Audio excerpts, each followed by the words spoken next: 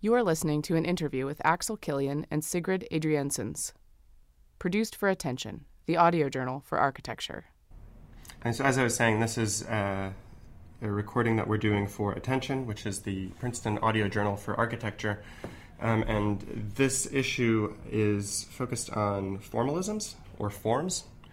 And what we're doing is we're talking to a bunch of different people that have been involved in architecture and the surrounding disciplines, and have varying ideas about what form is for architecture, how it's used, how it's generated, created, etc.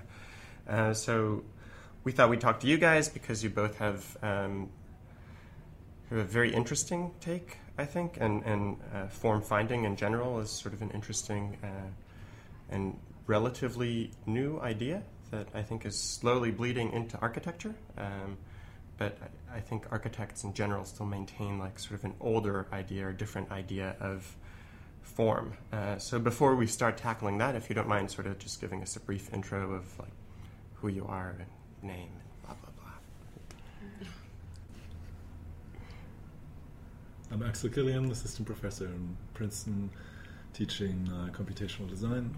My take on form finding is ultimately to go beyond the pure geometric aspects. Of course, most of the work I've done is operating on a geometric basis, but I think to me in design, form finding is not cannot start at the geometric level. It starts actually at a conceptual level, so it's a much harder challenge to translate that into algorithmic or any autonomous, let's say, design algorithm. But the conceptual finding is obviously just as important, or even more important than the formal one. And so for me, form finding is more of a steering of form, if you will, steering it towards, I guess, a meaningful conflation between the concept and, let's say, physical and formal and also performative aspects. It's just that it is a very difficult thing to implement holistically. So to me, it's important that from the perspective of design to think of the whole impetus more like the whole apparatus more as a design model or model of design, which is not a mock-up, but is a theoretical construct that includes all aspects that steer design or influence it, and also does not pretend that there's such a thing as a clean computational process and then the other stuff, but acknowledge that the human input is just as important as the autonomous, sort of externalized algorithmic version of the concepts, but discuss it as a model which includes all components. So as maybe more progress is being made in implementing these things as autonomous processes, we may get to a more holistic understanding of conceptual sort of finding through design. But currently, the algorithmic ones, at least the ones I've done, are more along the lines of existing algorithmic things like particle springs, etc. But many other studies go further. But yeah, I'm not claiming that these are implementable at this point. My name is Sigrid Adriansens. I'm an assistant professor in the Department of Civil and Environmental Engineering at Princeton University. I'm a structural engineer and designer, and I'm also a researcher and educator. A lot of my work and research is focused on the development of form finding and optimization techniques for force modeled systems. So these are, for example, large shells or suspended systems that could be used for sports stadia or bridges. Before I became an academic, I worked in practice, and so I've built and designed a number of those bridges and shells. Well, you kind of touched on this as well, Axel, when you said that form is existing. You think of it more in terms of a conceptual idea that you work with. How is it different, you think, than perhaps other aspects of engineering that deal more with sort of calculated, or for you, Sigrid, as well, like more calculated, quantitative medium with which you're working? How do you think form finding is different? Is it much more so about the materials that you're manipulating, the forces, and how does equilibrium play into this in the end, if it's more of a qualitative assessment? So, I mean, for me, it's the divisions are just historic ones because there's limitations. So if you want to quantify, you need a model for doing that. So structural engineering has been, due to the benefits you get from it at the forefront of that, right, into the last, 150 years or so, to develop quantifiable models for approximating and abstracting force flows and material relationships. Right? But these are very crude, right? They work good enough to be used, right? But they're nowhere close to representing as any model what is actually going on in a physical construct. And you see that also, for instance, in the more recent interest again in active bending systems, which have been shut out of the sort of structural, static kind of calculation world, where basically deterministic structures dominated because those were the ones you could calculate. So I think that's softening again, right? Because the models are expanded to include other aspects, dynamics which usually either ignored or suppressed by dimensioning or choices of materials or choices of load conditions. Right? So I think that is true not just for structures but also for how we think of the motivations to even come up with a form. Right? So that's what I was trying to say before. Right? If you think of form finding as radical, I mean, think of concept finding that then leads to even a choice of working on a particular concept to be put into form, right? So, to me, that's like a sort of a sequence of things, right? And form finding has sort of been stuck to some degree in a stylistic sort of lookalike of the Frey-Ottos and Gaudi-esque sort of type things, as in if it's catenary, then it must be form finding, right? But a post and beam structure is just as form found as anything else, right? It's just that the criteria are different, right? So I think we just have to free it from the notion of efficiency or sort of minimized material or particular mechanisms such as hanging chains and acknowledge that form finding is design, right, ultimately. So we have to, I think, allow for hybrid solutions or basically continuous solutions across these different implementation and not separating them and saying a shell is a form found thing and a post and beam thing is something other, a rational construct. It isn't. It's followed by the exact same principles, right? It's just that you include moment resistance, for instance, into the allowable set of responses. Mm-hmm. But to some degree, I think that in, say, at least in the tradition of form finding within engineering, and this is again to my understanding, the focus is always on the finding, right? The focus is on like the as you were saying, like finding sort of a technique or a concept and generating, whereas the focus in architecture is form as geometry. So I think that's where I would sort of draw the distinction, whereas I think, yes, if a post and beam system is potentially a form-found system, but is it treated as such, or is it treated just sort of as, here is a design, and now, like, sort of make it happen? So with form-finding, at least, again, to my understanding, like, the idea isn't, like, make it happen. It's first, like, this can happen, right? Mm-hmm. So does that hold true, do you think? Yeah, I think with form finding, and also if we include optimization techniques, I think people might think that only one solution comes out, but I think that the way that these form finding techniques can be used, they can be used to actually develop ideas or develop design alternatives. And so I think that is how designers use these techniques, right? So you can use it to, you can press the button and one thing comes out, but you can actually use them to steer your design towards something. And of course, I think your question as to, for one set of boundary conditions and one type of material, one shape comes out, but you can manipulate the shape. And I think that is the real art or the real craft of using these techniques to generate different kinds of design that satisfy different criteria, which often can really be captured in those algorithms that you're using. Mm-hmm. But then would there be a way to take, say, a pre-existing form, mm-hmm. say designed by an architect on whatever software, and attempt to find mm-hmm. that form using various techniques, or is it... Right, so I think that's maybe not such an interesting approach to take to after the fact that this has been developed, kind of see whether it's good. But for example, what Matsuura Sasaki does, he works with Toyo Ito in Sana, mm-hmm. and so, and the way that works is they come up with some idea of a geometric shape, and then he starts to optimize that using optimization techniques, using sensitivity analysis, And basically there I think it's a dialogue between the engineer and the architect to see how the shape is evolving. So you can start with some, I think, preconceived notion of geometry and then start form finding or optimizing that. So there are a number of projects like that, like the Rolex Learning Center, the Toshima Art Museum. They've all been started with some geometric shape or some idea of what they should look like, and then it's further developed to further enhance the structural performance.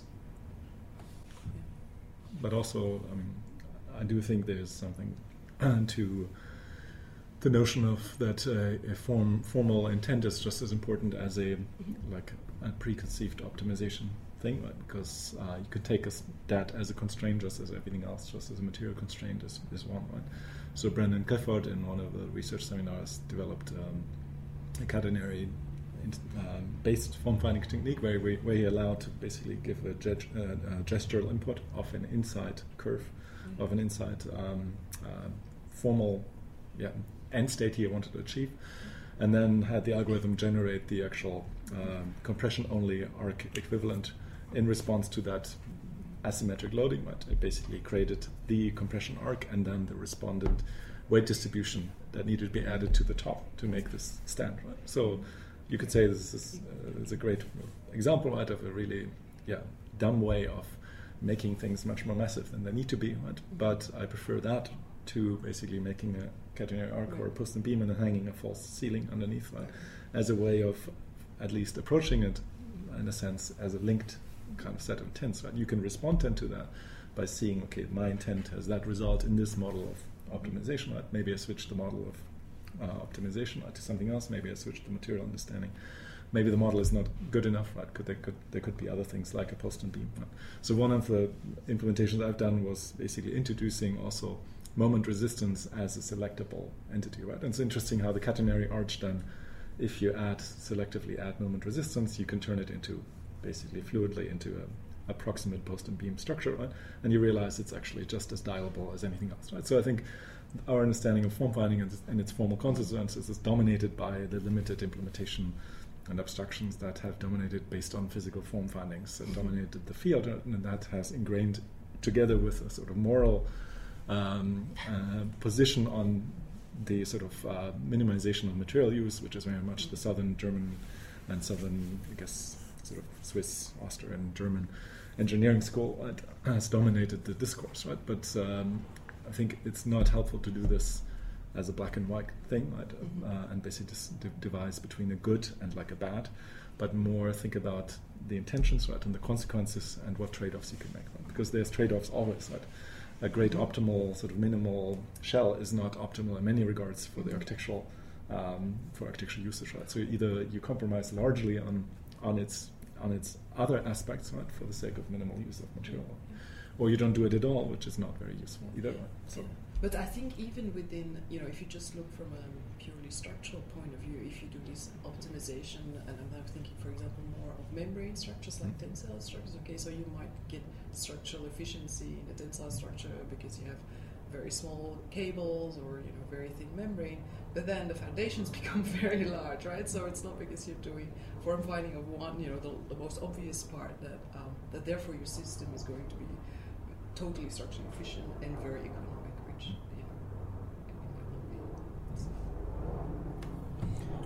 So how do you feel like it's different, therefore, from drawing or modeling in addition to basically the fact that you're working with materials, but as a certain process? Is it the way that it informs the construction method? Is it a certain foresight that it has towards the future of its implementation?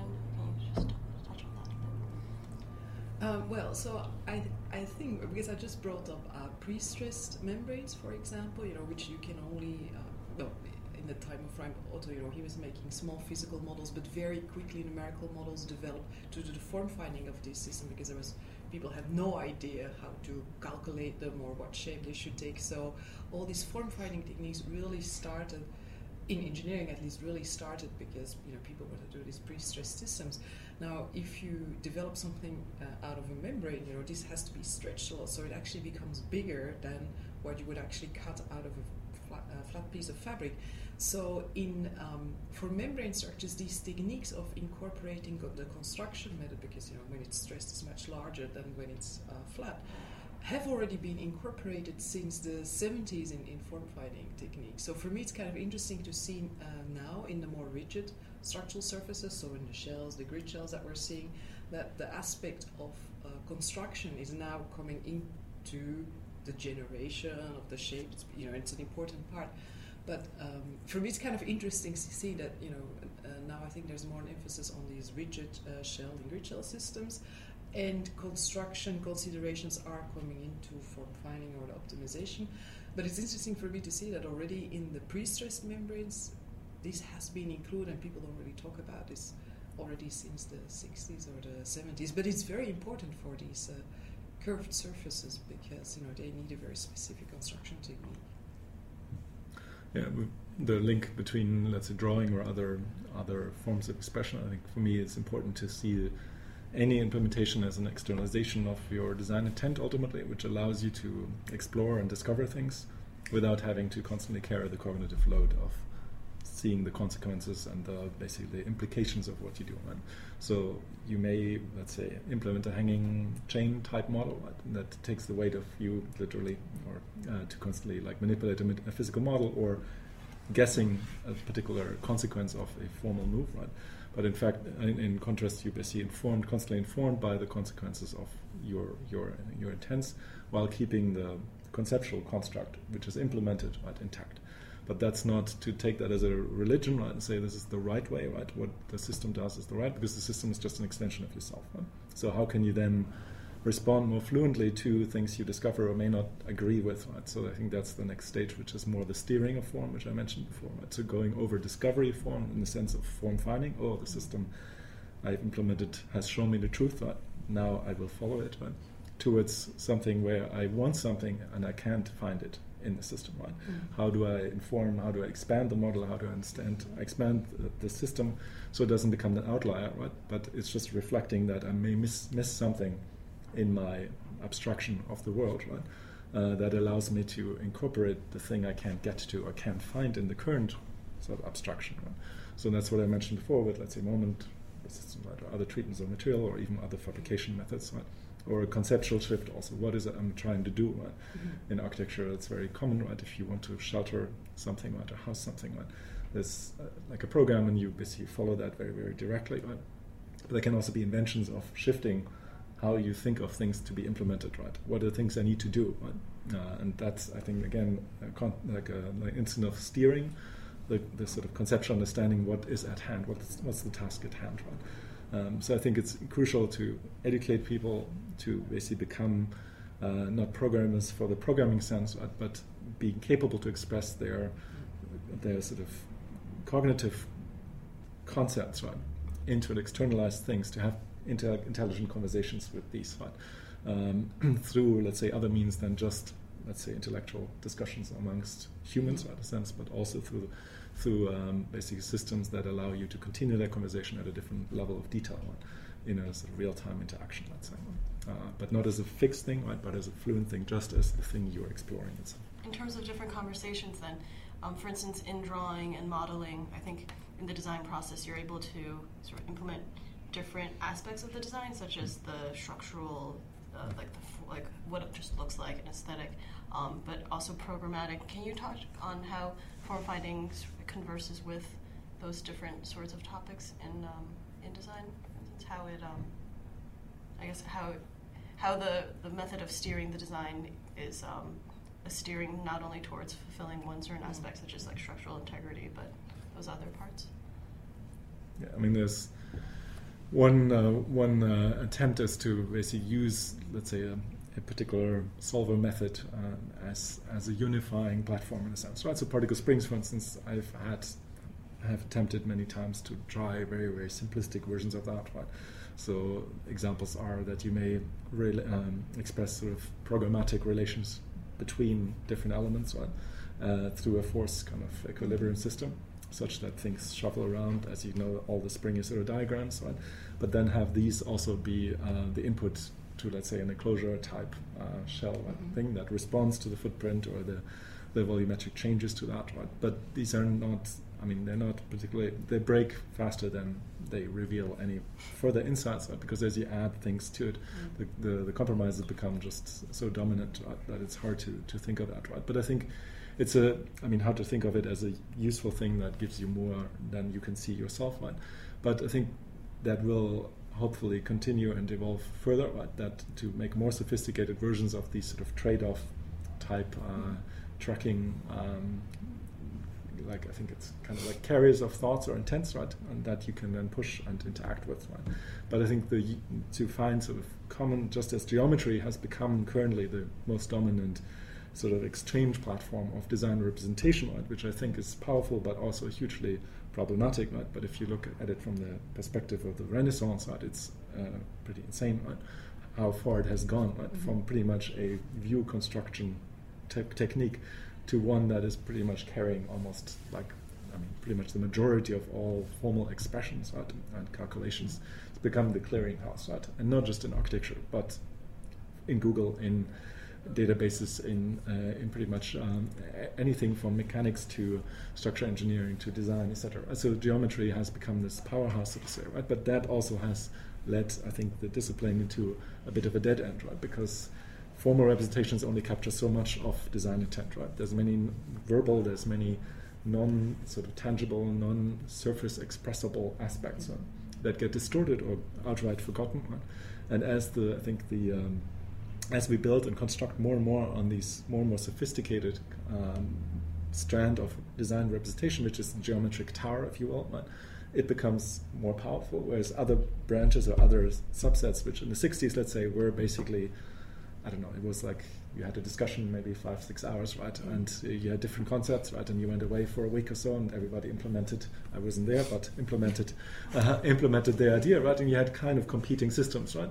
Where, let's say, an expert system was kind of as sophisticated as a CAD system based on geometry, as sophisticated as, I don't know, a generative poem machine, right? Because you would implement and there wasn't any libraries or substantial libraries existing, right?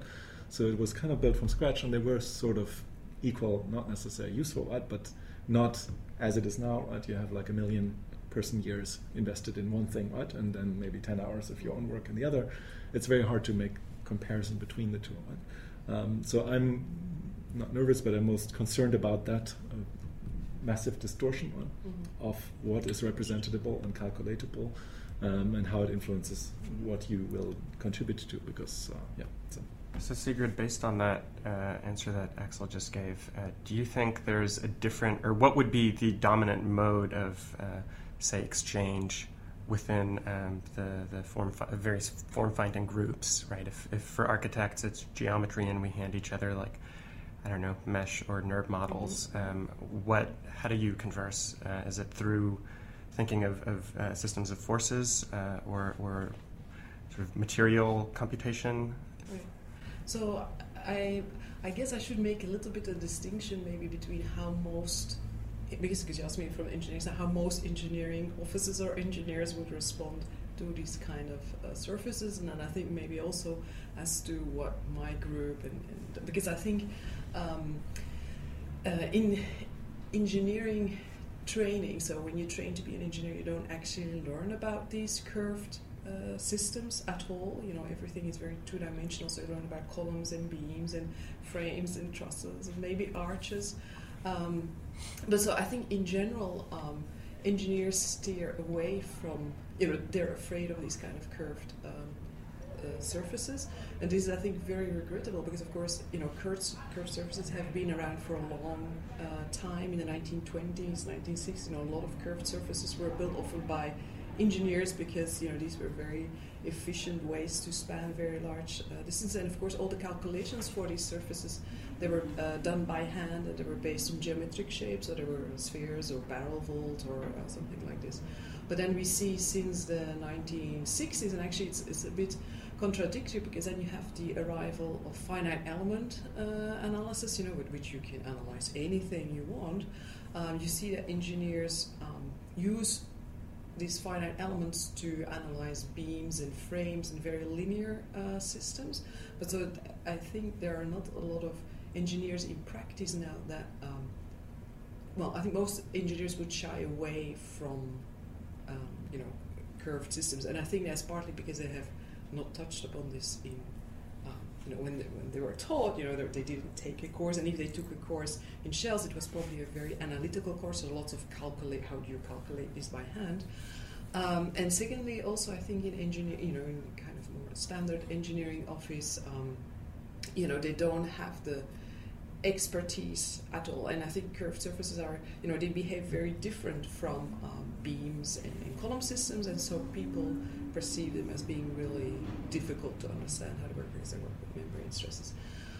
So I think when an architect wants to design a curved surface, probably he or she would work with an office that has some experience in that, and you see, and I think that's where I'm going, that there are a number of engineering offices that become expert, or that have built a number of these shells, but these are usually also more structural engineering design offices. So they will, they also do their own projects, they do their own competitions, and so I think what you see, and I see that also with my students, that the places where they go and work in offices where there's actually I think the boundary between the engineer and the architect really should do, where that's kind of slightly fusing, and so my students are they take Axel's classes, for example, right? So they're well versed in Rhino and Grasshopper, and so that is, I think there's a new kind of students that are engineers that are interested in that. There's a new kind of engineering emerging there. I think that is not just focused on give me the shape and I will try to make it stand up, but I think there are more engineers that are more interested in developing the design and what this form is going to be. So I think the idea that the form is kind of set before it arrives in the engineering office. I think if you come with a kind of a curved, complex curved shape, and you go to an engineering office, I think they would not really be very happy to receive it, either because they don't really know what they're going to do with this, or because I think the engineer wants to be involved a lot earlier to have some influence as to what this shape is going to be. So you mentioned a lot of the same. You said curves many times. Do a lot of these do form finding techniques often come with say an aesthetic, or is that sort of a legacy from sort of engineers of the past that were working in very material ways and producing those aesthetics? Well, curves themselves are an invention pretty much from the 60s, right? I mean, the actual mathematical cat curve, right, didn't exist in that sense, right? So I think that's also something to be very careful of. Right? These things don't exist in the world, right? The world is just a bunch of molecules. So there's no any other description is an invention, right? Like in a sense. So so I think one has to be very careful in projecting one's view from now on history also, and assuming that there's. I'm not lecturing, right? This is wrong. So, but myself, right? How do you describe that? Even because the curve itself is a strange concept, right? Because it's non-material. It's like one-dimensional. It doesn't have any material, physical implications in a sense, right? So and it was an invention ultimately to connect the physical and the computational part. I mean, the numerical and the physical. That was the computational geometry was invented to bridge between the two, right? Between numerical machining and like the actual attempt to, I mean, the design intent, right? So, yeah, maybe you can follow up on that. Yeah, your question about curves and aesthetic, and so I think, if you look in history, and I'm going to talk about shell systems. So I think the first time that these shell systems, for example, in antiquity and Renaissance, you've had domes and your very massive masonry or concrete domes. But the first time that, for example, these concrete shells came about was about 1920. So very quickly after reinforced concrete came about. So first, reinforced concrete had to kind of be invented and experimented with, and then people thought, oh, let's make shells with them, and they made, as I said, cylindrical shells, etc., etc. And and why they use this is because they could span very large distances with very little material. So this was very beneficial to make airplane hangars and like very utilitarian spaces. So the first emergence of the shells, if you look at what was their use, it was really not. They were not used because they had a certain aesthetic. They were just used because they feel very dry. They're very economic and very efficient. And then I think it's only in the 60s or something that people started picking up that maybe especially with reinforced concrete, that because reinforced concrete is in its first state is a fluid material, so you can actually cast it, and it lends itself much better than, for example, wood, which is a very linear material, to making these curved surfaces. So I think in the 1960s, it kind of started catching the attention of designers that maybe we could use these type of structural systems more to not only for utilitarian spaces, but maybe also for spaces or more iconic spaces like large assembly arenas or churches or concert halls or things like this. So I think there was kind of a high in it, the aesthetics of it was then also very valued. And then I think it has been kind of going down a little bit again, and I think now there's maybe, again, a kind of a resurgence of these types of structural systems. But I think especially related to the systems that are kind of force modeled, so that take their shapes due to gravity loads or pre-stress loads or something. I think, and I might be wrong, but I think that these kind of shapes or this kind of language resonates with people because, in nature, there are certain shapes, like I think, for example, the Shima Art Museum, it's modeled on a water drop. Water drop has a certain shape, which has a certain surface tension, and that's why it has that shape. And so I think that is maybe why this kind of language maybe resonates, but I wouldn't really call it a particular aesthetic or a particular style. Really? I'm just surprised. I don't know. I'm not an architect, so I don't know. It's just my totally layman opinion. No, I just think that to some degree, I think I would even say that certain structural systems carry with them certain signatures, right? If you're going to do a compression-only structure, it needs to have certain forms to some degree, right? It needs, because ultimately, it needs to have a certain force distribution. Same thing with I don't know. Like any sort of vaulting, even like post-tension systems, like they always have, in my mind at least, they have a sort of look. Whereas you look at Frank Gehry, for instance, who's like, I guess in my mind, maybe as far as you can go from form found, it's like form invented almost, at least on the sort of image of Frank Gehry, and his buildings don't resonate with a certain structural system, or maybe they resonate with 15 different ones.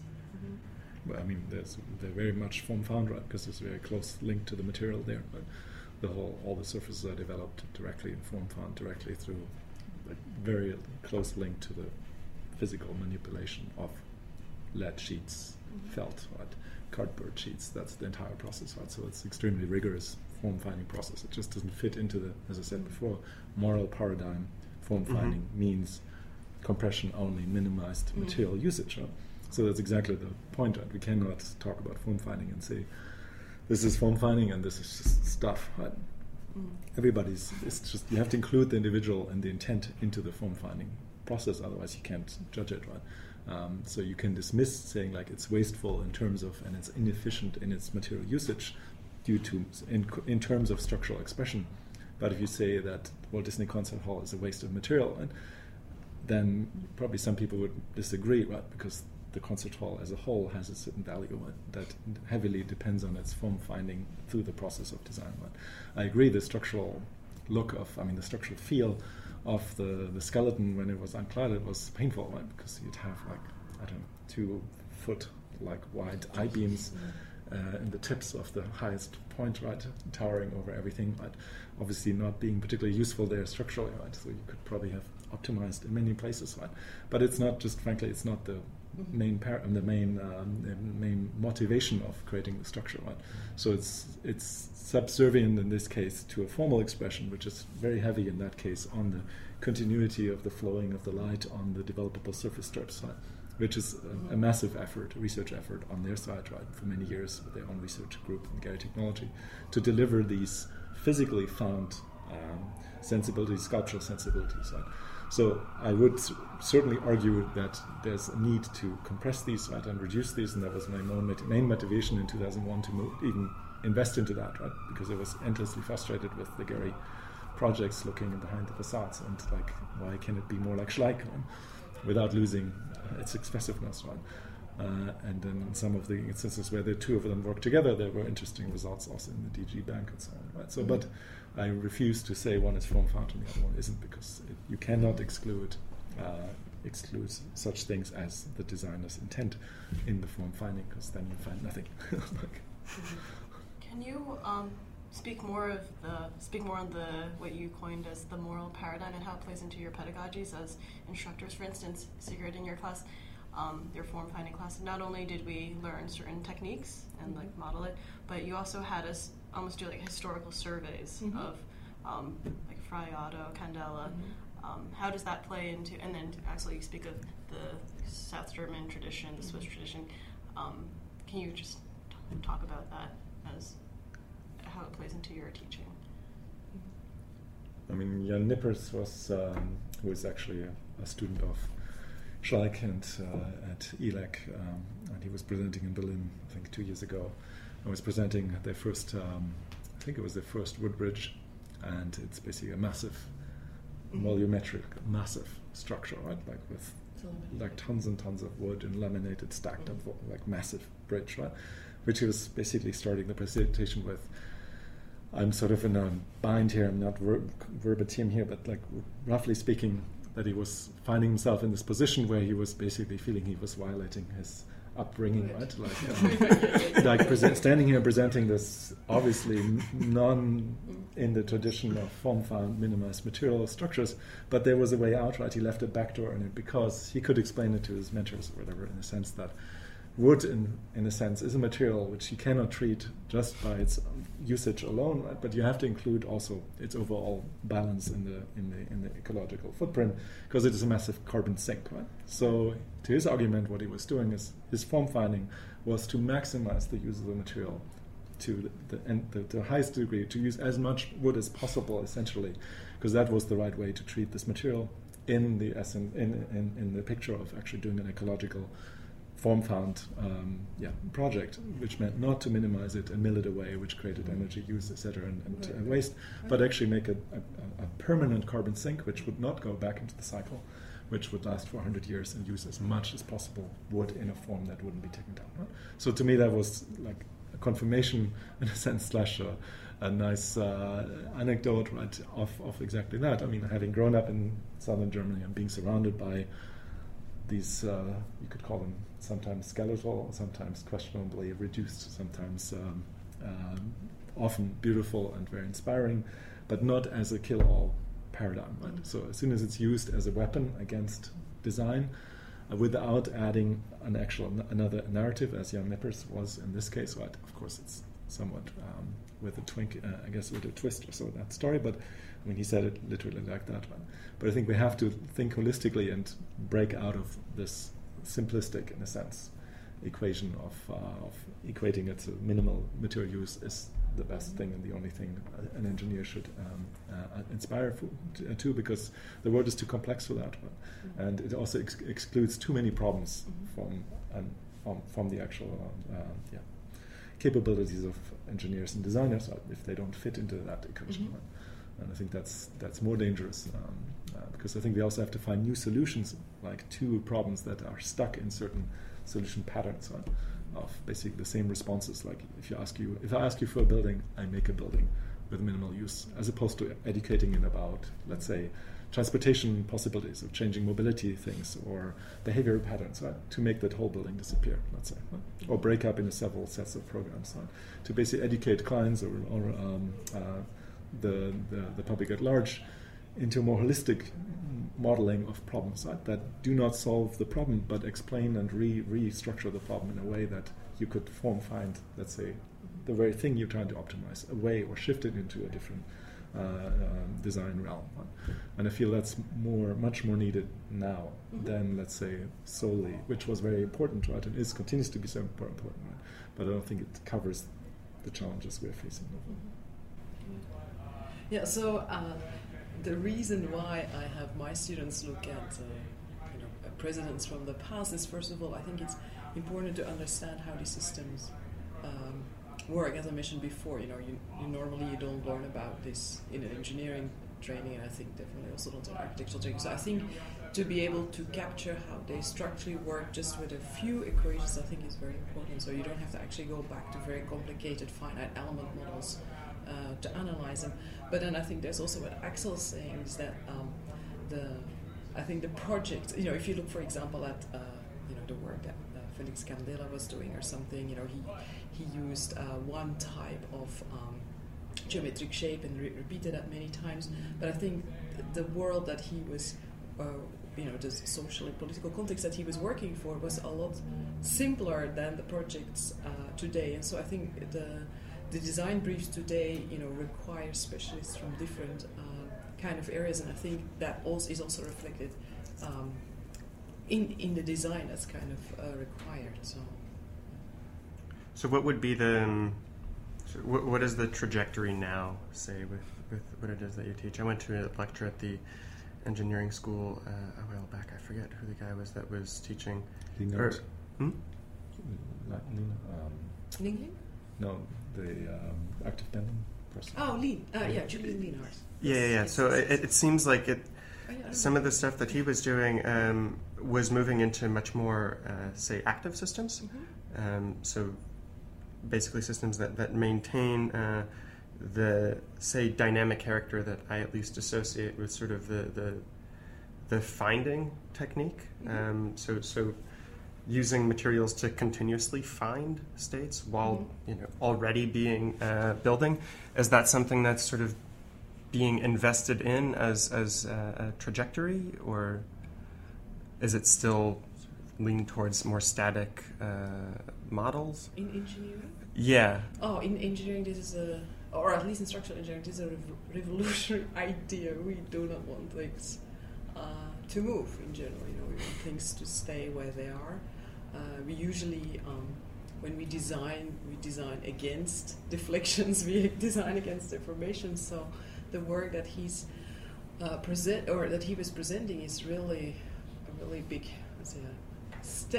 mind step that I'm not really sure whether engineers are ready for that kind of system. I also don't know whether they work for all kinds. I think it's very easy to criticize, like, how would this work for this application or these applications, because often engineers work on problems that require very static solutions. But this is a very revolutionary idea to actually have your material inform the behavior of your system. Usually, we usually select the material. Structural engineers don't really have that many materials that they usually select from. So they select one of the 5 materials that you can use with, and the codes very much prescribe how a building or a bridge should perform. But actually, there are a lot of very interesting things happening. So I have one PhD student now. He's working on suspended polyester rope bridges. Polyester rope is a material that's not used. We use concrete or steel or maybe timber and masonry for really adventurous. But if you start looking at other materials, like for example this polyester rope, they are very flexible and they extend a lot. So that's already something we don't like, right? We don't want to stand on the bridge, which then deforms a lot when you're standing on it. But actually, we're seeing that if we relax some of the constraints that are in our codes according to which we have to work, if we relax some of them, or if we go actually deeper into the analysis, because these codes will say, the frequencies have to be this. If you don't satisfy these frequencies, then you must look at accelerations. And so nobody ever does that. We just make sure that the bridge satisfies these frequencies, and the way to do that is to add more mass or dampers or something. But if you go into that, well, let's accept that we have large deformations, frequencies that are not good. Let's start looking at the accelerations, and actually very interesting things start happening to your structural systems. You can actually go to very efficient systems, but and so I think there is some trend, but I think not a lot of engineers are comfortable going into that zone of having looking at materials that exhibit certain characteristics which might, for example, lead to very large deformations, and then doing something positive with that. Usually it's like, oh my god, no, look what's going to happen, we cannot have that, let's add mass or let's add that. But let that kind of behavior happen, and then maybe reinterpret, how could this be used in a positive way. Because I know that you do a bunch of work on that sort of thing, Axel. Yeah, I mean, it's ambition is great. The results are small, or non-existent. But ultimately, the idea that every material works out in response. There's no such thing as a static thing. There's just pushing things out of your cognitive realm again. Right? So I can push on this table and it seems rigid, right? But it's flexing. It's just I don't sense it, right? Because it's minimal compared to what I'm doing to it, right? If it were whatever 2 millimeters thin, like was it Ishigami, showing it like, then it would basically be unusable in a sense. There it is, Ollie, and open the bridge on the waterfront in Brooklyn that crosses over, I think I think it's a highway, or goes up to the highway anyway. But it's basically a wood bridge completely with an underlying big truss, right? A triangular truss. And if you walk over it, if more than 3 people walk together, the thing starts swaying massively to the point where it's extremely discomforting. Right? So I was shocked, like in a positive sense and in a negative sense, that it was actually open, right? Because it reminded me of the Millennium Bridge in London, right? It's a similar violent sway, right? And it's a much shorter span and much less extreme in a sense, right? But it was a reminder that, it becomes an experienceable load case. I mean, you are becoming part of the system, you understand the system, it responds to what you do, right? It's not a sort of abused sort of thing. You get some respect of it, right? Because you see it, you enter it, you realize 2 spans act very different, like they're different spans, different lengths, etc. Right? So I feel there has to be something in that, just as a tree you climb on, like may sag or crack or so, right? You kind of appreciate, I guess, the things that respond to your presence in a different way than if it's a sort of a block of concrete that's so massively out of your league in terms of mass, deformity, etc. So, which I think, in architecture has certainly also created its own problem, right? That the ignoring of the individual, in a sense, by shutting out, any human response, right?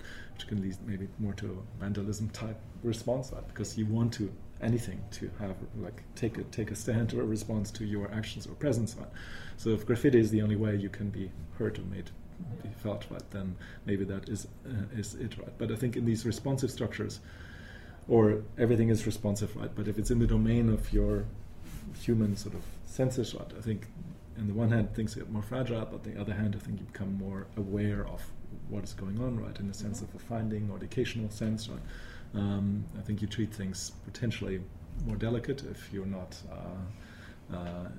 abusive, right? And I think in terms of all the sort of discussions around resources and reductions and so on, I think of usage of material, I prefer, let's say, a system in which you become a sort of knowledgeable participant in, right? To understand the trade-offs, right, physically, let's say, right? And then the other part is my interest in embodied computation, right? To move the design process out of its shell, right? And then the product is the other shell, right? And actually create links between the two such that we don't stop designing once we have produced the thing, right? But carry over the design process into the objects that we use, which is happening in engineering, right? Like I mentioned, always the example of the quadcopter by Rafael D'Andrea, for instance, right? We have developed these quite impressive algorithmic systems which are uploaded and communicate to the quadcopters. If you clip their wings, right, to a certain degree, right? You throw the same quadcopter up again, it stumbles initially, then stabilizes again by sensor feedback and adaptation of its sense of itself within the world, right? So any other object we would have built would have crashed, right, or would have broken down, right? So can we basically also create structures that have similar resilience, right? They basically find a new way, just as a tree will not immediately collapse when you chop off a branch, right? Or part of the root is going to die. As long as their way out of that, right, it will try. It has a certain resilience to it, right, by remapping, reinventing its existence, right? So I think we just have to continue, and that I think requires to carry over the form finding, concept finding, whatever, into the actual implemented structure, right? Not necessarily for movement as in an effect, right, but as a sensibility that once you put the thing out in the world, it's not over, right? It's actually beginning, right? Design process begins because things happen that you may not have anticipated, right? Conditions change, right? Things degrade, things fail, right? New things are invented with it, right? So to me, that's the main motivation of this whole exercise, right? To basically move to stop pretending there's such a thing as design, right? And then there's the world, right? But the thing never stops, and why should we cut that sort of connection? For Axel, the form finds itself. Sent it on. Yeah, I mean, what you were saying, it does. I think during a review of mine, I used the word empathy to describe hopefully similar things, because that sounded quite good. And I don't. The result was less than positive, which is okay. I had certain people on my review that sort of see things differently. Yes, but no, it was a good. It was great result. Just could have been much more in a sense of the full agreement with the impetus, right? So that it was an appreciation. Yeah, I thought it would lead to some sort of aha moment, but it led to more of a but that, it's okay. But empathy, you said, yeah. That was my word for the semester. But I'm very interested in what you're saying, particularly both of your responses to the dynamic structures, which I think seem to be a little bit different, whereas Axel seems to really not care about sort of any sort of constraints. Because dynamic doesn't exist as a concept. Yeah, There's no such thing as dynamic versus static. Right. Everything is by default dynamic, and I guess, Sigrid, because you're working within an engineering school and an engineering environment, actually showing that things sort of satisfy certain criteria becomes sort of extremely important. But it does seem that using, I guess, certain finite element analysis techniques, using form-finding techniques that are, say, very contemporary, as opposed to some of the sort of Isler or Gaudi sort of, okay, let's build a physical model and somehow that's enough and everyone's okay with building it, that there's a period of, I would say, like a convergence now, where finite element techniques are, I guess, legally they're legitimate, right? You can actually prove that a structure will stand and get it stamped and go ahead with the building of it. Does that change the way that the subject is taught or the way that it's theorized now that you can actually take it to the next step? It's not stuck in, say, a theorization of if only we could do this. Now you can actually say, well, we can. Yeah, but I think the challenge there is, so with this, I think people attribute too much power to the finite element. No, not to you. To the finite element analysis, to the numerical techniques, to the algorithms that we develop, etc., etc., because they're only as good as what we think is going to happen. And so, for example, with these suspended polyester rope bridges, we've been developing very sophisticated, non-linear algorithms to calculate them. And actually, one of those bridges was built in Morocco, and we've been out there to test them that our results work with the results from the bridge, and they don't work totally as we expect. And so, I think that's also what Axel was saying is, there's one thing, the perfect kind of numerical model which proves that something works, but actually when you go out in Morocco, you see that the bridge is built slightly skew. That one of the pre-stress cables, when they were pre-stressing it, the machine broke, so they didn't totally pre-stress it to the level that it was supposed to be. That means that the frequencies are not exactly the same, or not actually, they're kind of shifting into the more dangerous zone. So I think, and that link in engineering is completely gone. We do, I've worked in design office, we do finite element modeling, we calculate it, then it gets built, and then there is hardly ever any check, only on the, for example, suspension bridges. These are potentially very flexible systems where you feel, where if you walk on it, your frequency might interfere with the frequency of the bridge, and this potentially dangerous, might eventually break. Only these very suspended systems, people will go and do physical tests, once the thing is built, in the field to see, okay, are we getting the frequencies that we thought in our perfect finite element model? No, we are not. Okay, then, we have to do something to this. But the testing of structures, like in the time, you asked me before about, that in my course I asked people to look at works of, Felix Candela, or, before, people were testing their structures physically. I'm thinking about, for example, the Mannheim grid shell, which also is 1967. Grid shell made out of flat timber grid, which is then kind of molded into shape. And people had built hanging models, which doesn't totally approximate the behavior because it completely neglects the bending that goes into the system. And so they were putting up these large systems for events. So the event had an opening date, so the system had to be ready. And so the way to really test is by physical tests. So they hung like barrels with water or with weight in it to see how the system is behaving. That is now totally cut out of. We do not proof test. If a tall building goes up or a bridge goes up, people don't really. In some countries, I think they still proof this, but that cut between the kind of numerical perfect world where we assume that the damping coefficient is so and so, and etc. etc. And then the verification, not only verification to see whether your finite element is actually correct, but also structures kind of behave differently with time. So, for example, with timber, these actively bent systems would actually relax us with time. So after time, stresses kind of dissipate through that. And so if you would take in a Mannheim grid shell, you could make a finite element model and look at it. But if you were to take measurements of strain on the shell, on the actual shell, they would be very different, and I think that link is totally lost. So we think that we can predict everything numerically, digitally, but actually the way that this system really behaves is quite different. What do you think is at stake with sort of losing the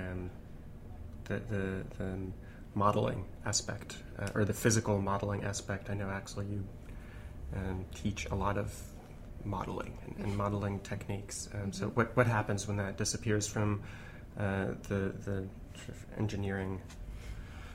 Well, I think what happens is that basically then you cannot really do this more sophisticated, then to make sure that your finite element model matches the behavior of the thing as built in the real world. And in the real world you have to make or design your system so it's very big, use a lot of materials and don't really go towards these more sophisticated systems, especially if you're talking about curved systems. They're so dependent on the right geometry, the right material properties. So if there's not the check back, this might be quite dangerous, I think. Yeah, I think the calibration is crucial, right? Because both are abstractions, right? Yeah.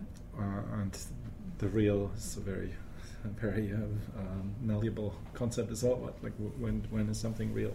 Because if it's implemented, it still is dependent on how you judge it or how you evaluate it, right? But there's this interesting story to the Los Alamos labs of nuclear atomic research in the US, which there was a symposium at MIT, I guess like maybe 6 years ago or 7 years ago, where Sherry Turkle invited different individuals around this simulation realm, and it was scientists from Los Alamos, it was a fighter jet pilot, it was like a few engineers, designers, and so and the problem that was discussed by the engineer, by the physicist from Los Alamos, was that she mentioned that they are facing this crisis that with the nuclear ban treaty, nuclear weapons test ban treaty. Right. They were approaching this point where the last physicist who had actually exploded one of their theoretical models in real life, right, was about to retire, right? So the entire basically construct of the lab, which is built on the physical, on the theoretical modeling, right? And then the validation through a test, which is crucial, right? No matter how sophisticated they are, because things are working very differently, nonetheless, right, was in danger, she said, because basically we have a weapon stockpile, which is not the best thing to have around, right? If you're not certain how it behaves, right? That essentially over the coming decades will be invalidated, right? So, which could mean they're not working at all, right? It could mean they explode spontaneously, which could mean they explode some other ways you don't expect, right? Which many people may say, great, then we finally solved the problem of nuclear war, etc. Right? But the problem is just it's an indication of this. I think the wrongful assumption that we as civilization have moved far enough along to simulate and model the world, right, and basically be able to predict anything from it, right, which in weather systems and all these things, right, is you can experience it every day, right. It's not true, right. You can get very close to a meteorological prediction, right, but as the systems are more complex, it is by definition impossible to get an exact match, right, and even in very simplistic things like a structural beam or so, there's still differences, right, obviously because of the model's built-in abstraction, right? That's always the case, right? So I think it's very important to calibrate the two, and but also allow for discoveries in these like moments of mismatching, right, or noise or so, which I think as a designer you always find potential invention in those, right? Because you realize a misunderstanding or a gap of understanding may actually offer an opportunity to add something, intervene in a different way, right? To a physicist or to a, let's say, structural engineer where it is a life-death type thing, right? Those may be less exciting, right? In a sense. Yet still they're crucial to actually educate you, right? So hopefully they happen in realms where you are not, where the consequences are not catastrophic, right? But they lead to an improvement of the understanding, right? So. Final question, which is normally the first question, but I find that in an interview it actually works much better when it's asked last, which is sort of the definition question. So if you can sort of give as a relatively concise, say, definition of what form finding is. And I guess given our conversation, that would make it maybe slightly more difficult. I already did it in the beginning. Yeah. So I'm not going to repeat. You're covered. I think I will give a very structural that would be great. definition. So form finding for me is finding a static equilibrium shape where you start from an initial arbitrary geometry and certain boundary conditions and a specific load, and then systems develop a shape that satisfy all these conditions. Fantastic. Thank you so much. You've been listening to an interview with Axel Killian and Sigrid Adriaensens. The interviewer was Ishai Yudekovitz. The producer was Hans Tersak. Produced for Attention, the audio journal for architecture.